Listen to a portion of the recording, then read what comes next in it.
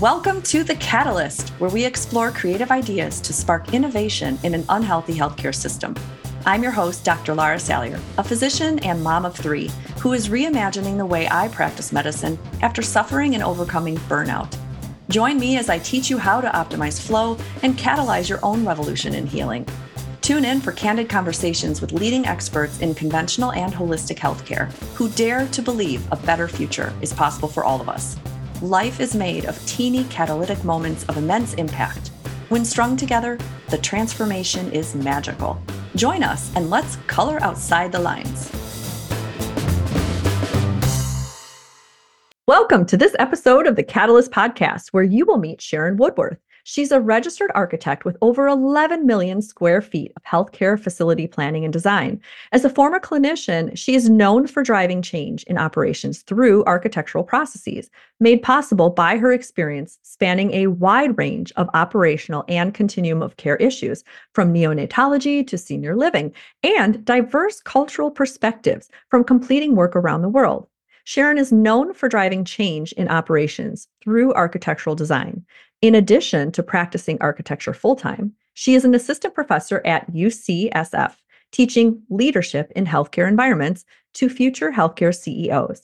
In 2017, the AIA elevated Sharon to the College of Fellows for outstanding influence in the field of design. Sharon is currently a healthcare sector leader in the San Francisco office of HED, one of the oldest and largest integrated architecture and engineering firms in the USA. This is a fun episode because it's not often you get to talk to somebody who is at the forefront of healthcare design. Spaces are powerful. You're going to hear Sharon talk about how healthcare spaces should be more like the Apple Genius Bar and how we can learn lessons from the pandemic in how we build and run our spaces. Not just about lean operations, but also she's going to share ways that you can actionably and strategically level up your space. Even if you're an employed physician or nurse practitioner, she's going to give you ways that you can put more of you in your space so that you have more well-being.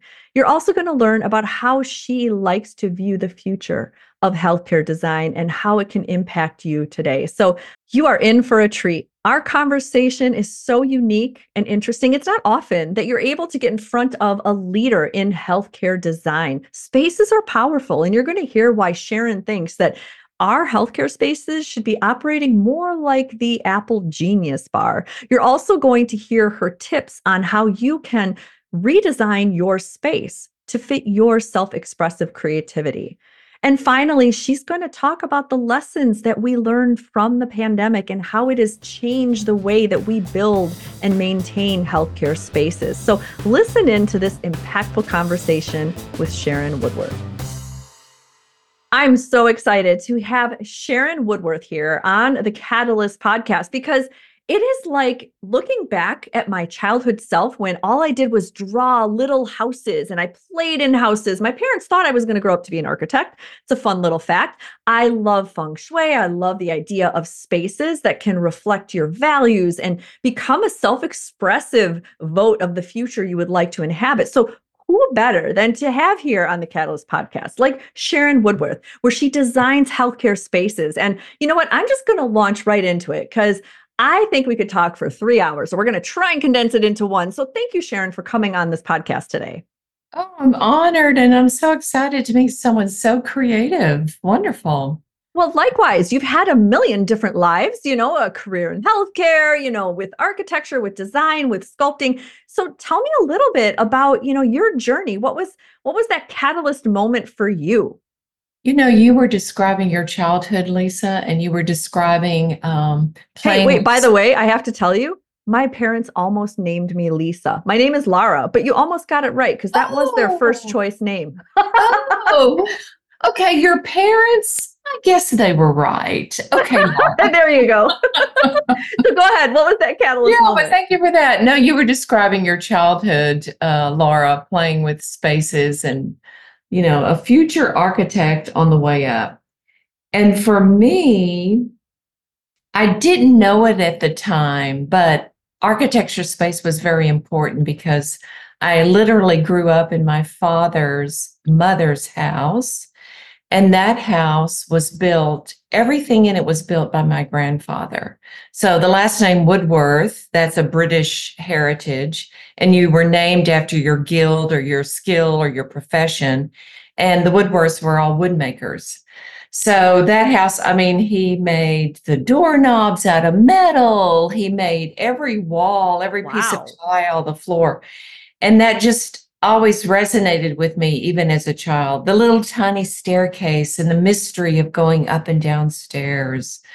So it was a lot of fun. Oh my gosh, I can hear your imagination already, just being intrigued by stories that can be told about spaces. So, healthcare is undergoing a transformation. I'm sure you would say the same. You have a front seat in all of this. And in our backyard at our local hospital, it's been bought out. They've had transitions, they've had remodeling and all sorts of things. So, there's a dark and a light side of it. What would you say is the good part of looking at architecture in a healthcare space? Why is that something that we should be concerned about? Well, Laura, tell me what you mean by looking at architecture. What do you mean by that? Ooh, Are you that's a talking about the topic or am I taking you literally?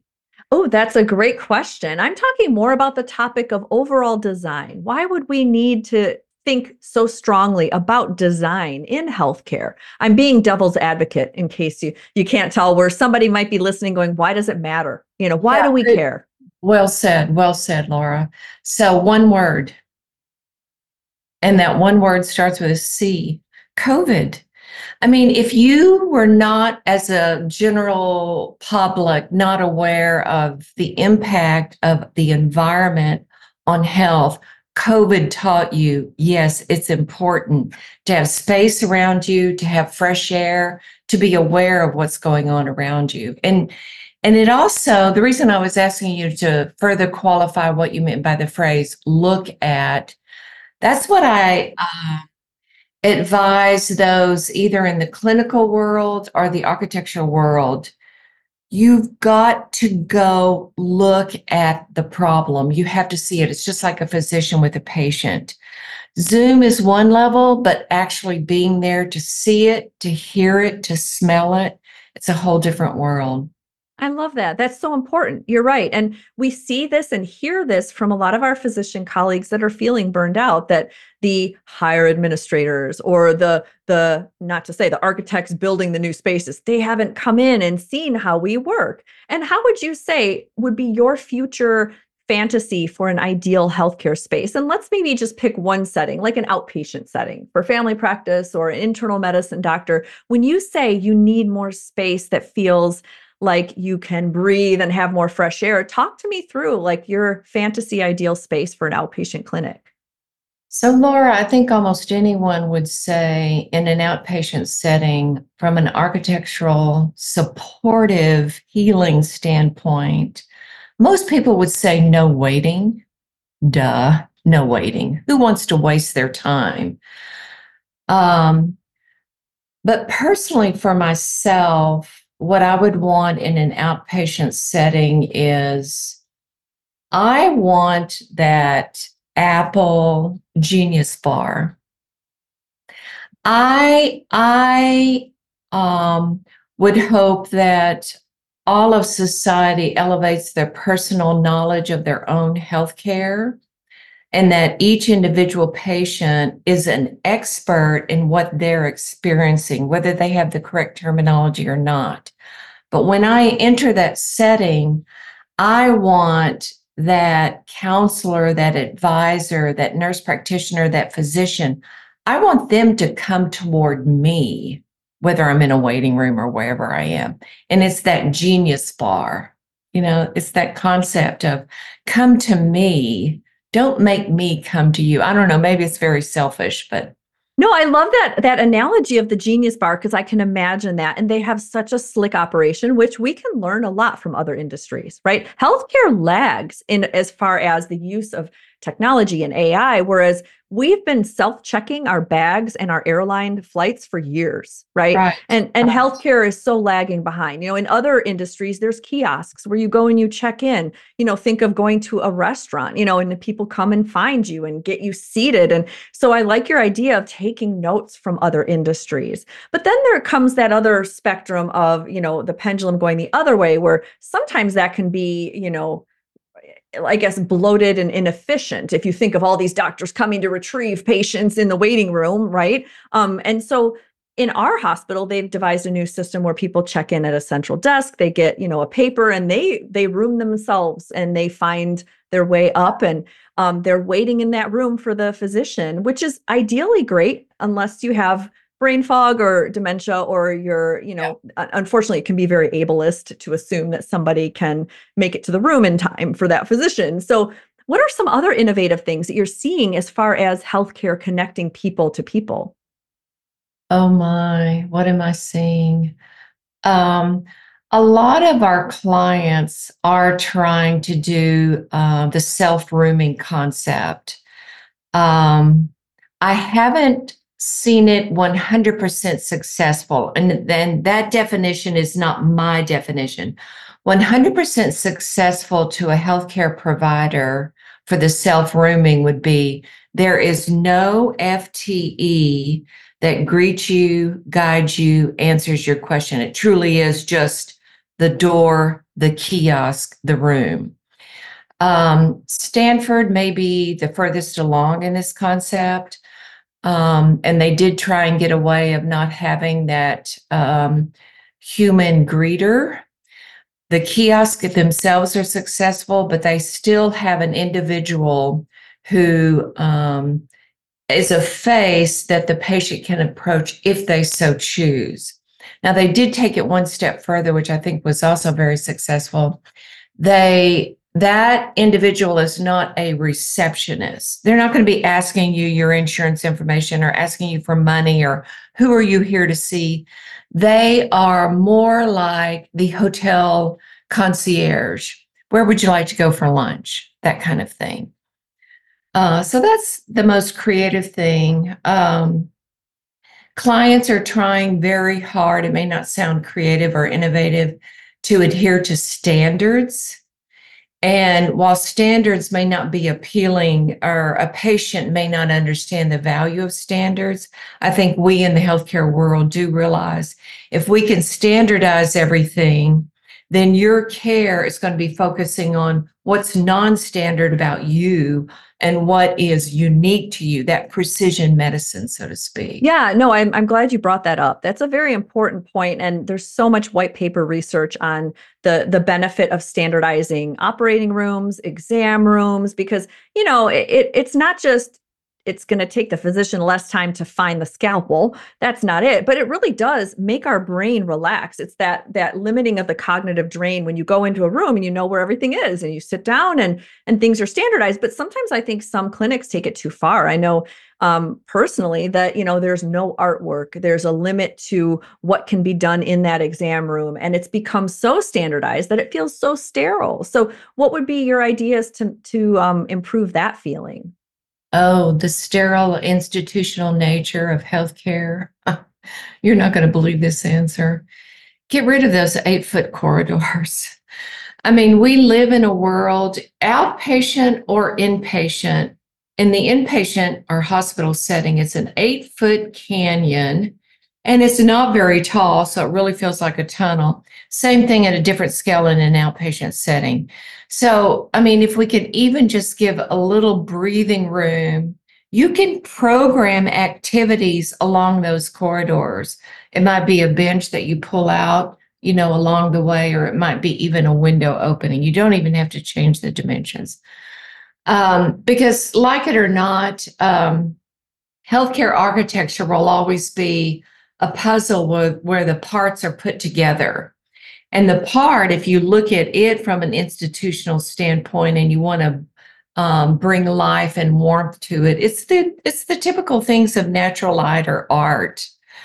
But putting the whole pieces together it comes down to the corridors. It's that pathway, it's that journey. If we all lived in a California environment with wonderful outdoor weather, we could have a hospital that's laid out like the Getty Museum in Los Angeles, or what you're really experiencing is an outdoor plaza and you go from one space to another.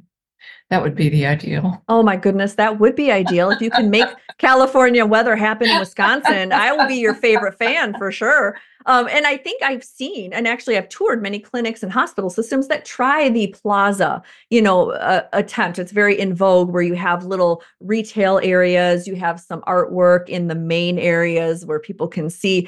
But then when we get up into the real nitty-gritty working part of any hospital system, which, let's be honest, the physicians, the nurse practitioners, the true practitioners that are making the billing of Medicare, Medicaid, of insurance, they're the ones that are working in to support this hospital. And they're being told, like, no, you only get 2 exam rooms, right? That's a common thing. It's very lean. You only get 2.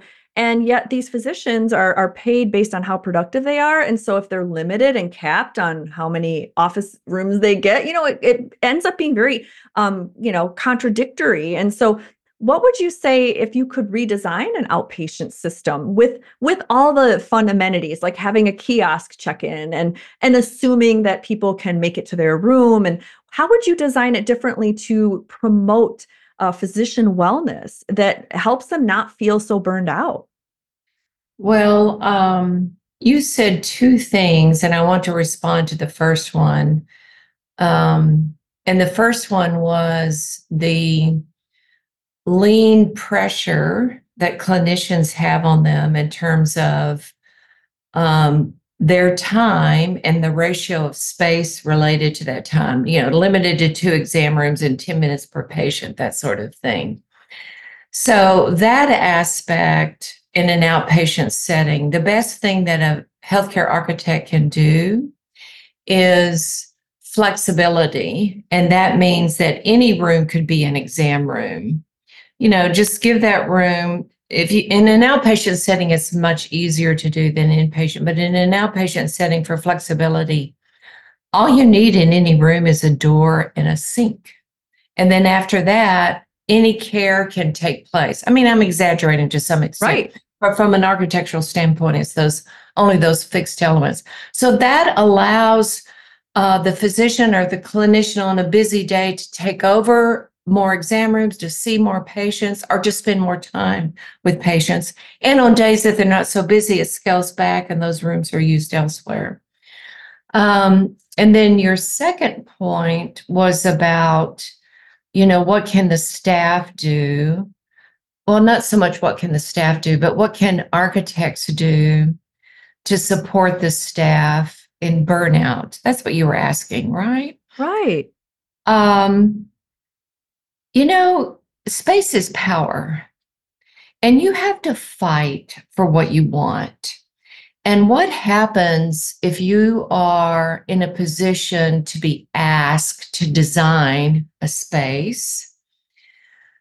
Don't assume that you're going to be given a space of respite. Don't assume that to begin with. So when you're asked to join that process, start asking, what are you doing for us? Not the patient. Yes, we're all into patient-centered care, but I'm sorry, without the staff, there is no patient-centered care. So you have to start with asking, what are you going to be doing for us? And, a typical answer would be, oh, you're going to have a break room and it's going to have natural light. But the next step in that design process tends to be an Excel spreadsheet, which is a budget or a space program. Nowhere on the space program or the budget are you going to see a back door. So that's another thing that clinicians need to be fighting for, and it doesn't show up in documents. So what you have to do as a clinician, and I'm just using back door as one example, what you have to do as a clinician is think about your day, the whole day in your life, walk yourself visually, mentally through your day and see what works for you and what doesn't. And then that's when you'll discover the things like the back door, or you'll discover, oh, those 2 clinics never got along. One was orthopedic and the other was oncology. But you know what? When we propped that door open between those two clinics, God, the staff started helping each other. So it's those things. I love your phrase that space is power. And I can't underscore that enough. And that can make or break relationships, productivity, well-being, the metrics of burnout. And I remember the back door being critical as well. I remember working in a clinic where there wasn't a back door, so you entered in through the waiting room. And there's something about that I don't mind seeing patients, but you want to have physicians to get that ability to decompress and have a silent way to enter work in the way that feels ritualistic to them, whether it's hanging your coat on a certain knob and just really breathing in and getting ready to start your day rather than already putting your face on and making sure you're saying hi to everybody in the waiting room. I mean, that back door is so important. But you also mentioned how space can shape relationships. And another issue I see with a lot of new construction is multiple touchdown. I think they call it a ICT, which is like some kind of a touchdown space where physicians don't have offices anymore. They share a computer screen next to a nurse, and there's just this general like noise issue. And a lot of physicians have said that makes them concerned about HIPAA and privacy and talking and security when we live in America with unfortunate gun control laws that are not there. What kind of things are on the docket for maybe revamping healthcare in that future? Has anybody else voiced concerns? Absolutely. And I'll go back to the C word, COVID. So prior to COVID, and again, this relates to overdoing lean. Prior to COVID, physicians in particular were being pressured to let go of their private enclosed office and maybe even share an office. And then it went to the full on board level of completely open workspace. And while part of that concept of the open workspace has some benefits in terms of, physicians can all be together in a space and share knowledge and overhear things, COVID pushed us back into that digital world and that literal need of acoustics to be quiet, to focus on a computer and a phone conversation. So I've seen one client design a typical exam room, but instead of having one door and you enter in and out, for some clients, they'll have two doors, and that second door is only to the physician or clinician open workspace. But what this one client did, they took that two-door exam room concept and literally split it down the middle with a wall, and that became two private offices for physicians to do that one-on-one digital connection that we're still doing in healthcare, even though COVID is no longer rampant throughout the world. And that one wall can come down over a weekend, and then it comes back to an exam room. So that's another creative aspect that I think we can look to.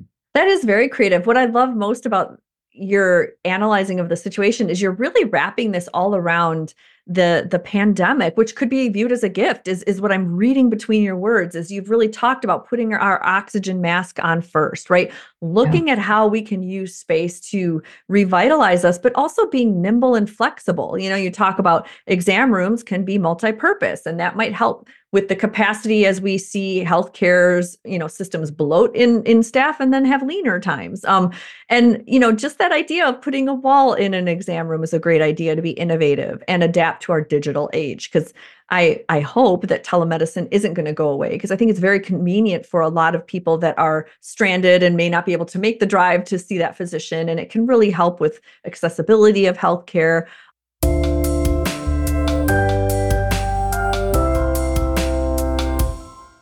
Hey, have you visited the Catalyst Way yet? It's an online hub designed just for you, where we spark your creativity, passion, and flow to build your own self expressive medical career. There's so much to explore inside the Catalyst Way. If you're a functional medicine practitioner, check out our Catalyst Studio Mentorship, your gateway to membership micropractice, with everything you need to grow and scale your functional medicine business, including private mentor sessions, masterminds, access to quarterly legal lounges, and much more. Or peek inside the world's first digital subscription delivery box service that delivers monthly content to make your functional medicine clinic run effortlessly, including customizable infographics, SOPs, templates, and hand-selected mastermind recordings. Or maybe you just want some entertaining and useful CME. You'll find that at the Catalyst Reclamation CME online course. You'll learn neuroscience behind burnout, embrace flow, master your calendar, fortify boundaries, and transform your burnout into boundless energy and joy using our 3-step AHA method. It's approved for 10 hours of AMA Category 1 CME. Use the code podcast for 10% off. And because I'm a practical mom of 3, guess what? The Catalyst Way also has tons of freebie content too. My favorite is the Catalyst Compass Quiz, which matches you to an ideal jumpstart strategy to find your spark. But I also love the free Catalyst Calendar time management system and functional micropractice checklist. It's all here at the Catalyst Way. Visit drlaurasalyer.com/catalyst to start coloring outside the lines.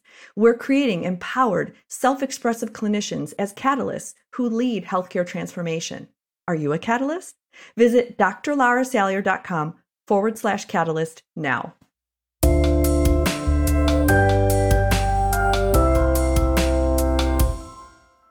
You've said before, less bad is not more good. Can you tell me more about that statement? Oh gosh. So half of my colleagues would they honor lean. And by lean, there are 2 aspects in architecture. Lean operations, how you as a clinician go about your day. And then there's lean construction. Let's get all the materials on site. So when I'm talking about lean, I'm talking about the first, lean operations.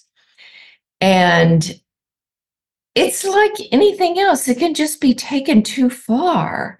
So, and again, I'm sorry that I apologize for keep coming back to COVID, but COVID again taught us that if you've taken lean to such an extent that you've got the number of rooms based on the number of staff, it's going to hurt you on that day, that month, or that year when you don't have the staff and you need to expand the space. And lean can eradicate that future flexibility and that future expansion. That's the best example that I can think of. Yeah, brilliant. And I see that you're viewing COVID, the pandemic, as somewhat of a gift. I think we were in this one-track way of designing healthcare spaces, and it's made us take a few steps back to really concentrate on advocating for our well-being and helping physicians. Now, I have my own fantasy list, Sharon, I will have to admit.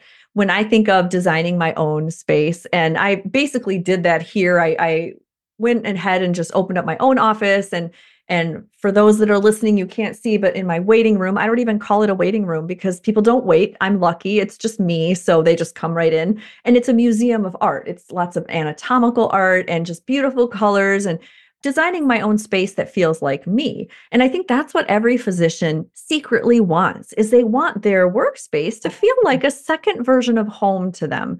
Yes. And I remember back in the day, 15 years ago, moving into my space when I was an employed physician, and I put my favorite artwork on the walls, and I couldn't do much because it was an exam room, but I was able to express little bits of my personality. And I remember as those were taken down, as they started to have more of a branding, you have to have branded things, you have to have things sterile. And JCAHO came down and said, no more posters and all these things. So my my own self-expression was like withering. And for me, that felt like a mini death, right?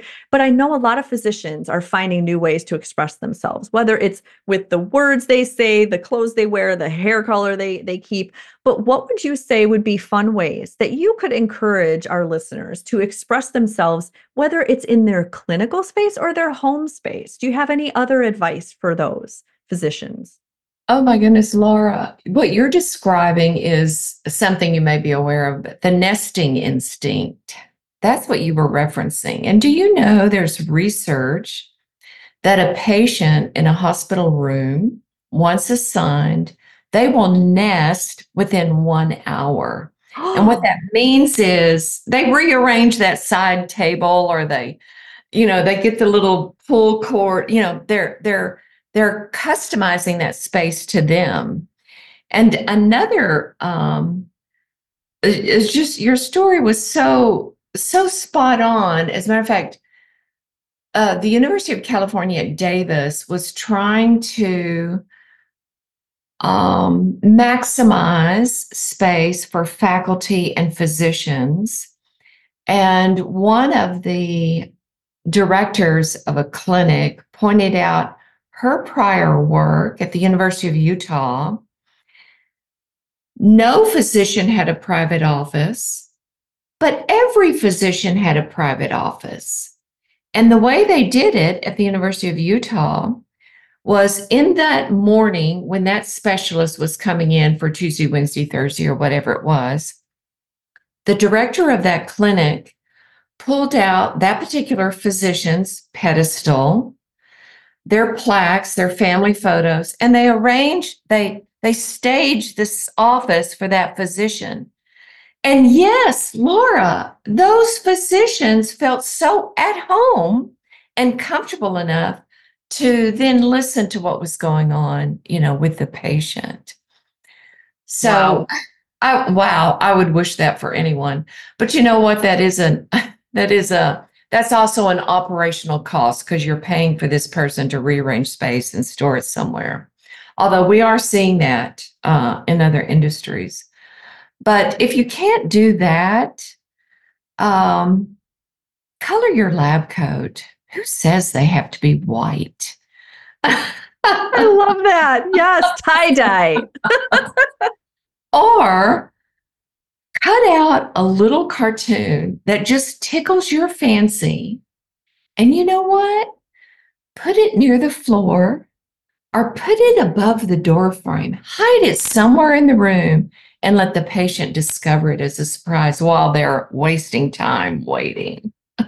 Oh my goodness, Sharon, I love this. You're reminding me, you've unlocked a very core memory of my childhood, a favorite pediatrician that I would go to.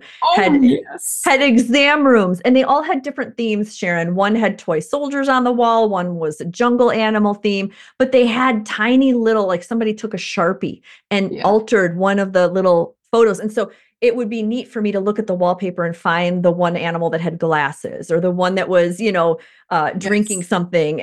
And that's, such an important part, is bringing that humanity back to a space like this and making it fun. And I like your idea of customizing your space. And heads up to those doctors who might still be employed. You can laminate these little cartoons, laminate them, have them in your bag, put them up on a wall, change it up for the season. I can imagine this would be really interesting for patients to learn more about you. And that's where you can put your personality, is laminate those, put it on a command strip and take it down when you're done. Who says you can't do that? I think that's the nesting that we all need, is to express our own uniqueness.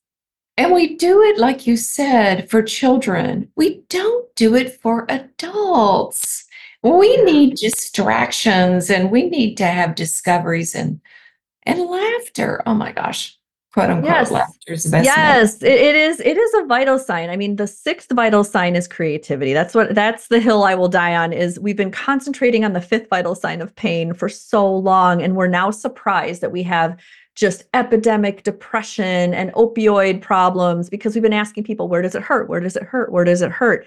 But we've not asked them, what lights you up? What is that Yeah. sixth vital sign that makes you play? What's the hobby that you can't wait to dust off the shelf? And to be honest, I bet if we asked a lot of our patients, they would just look at us blankly and think, ooh, I haven't played in a while. But we need to Yes. invite that conversation. We need to invite it for our doctors to say, how can you make your day playful in your exam room? How can you add color and make it your own nest? I love that you taught me about nesting. I had no idea that patients will do this within the first hour, and it makes sense. I think we all do.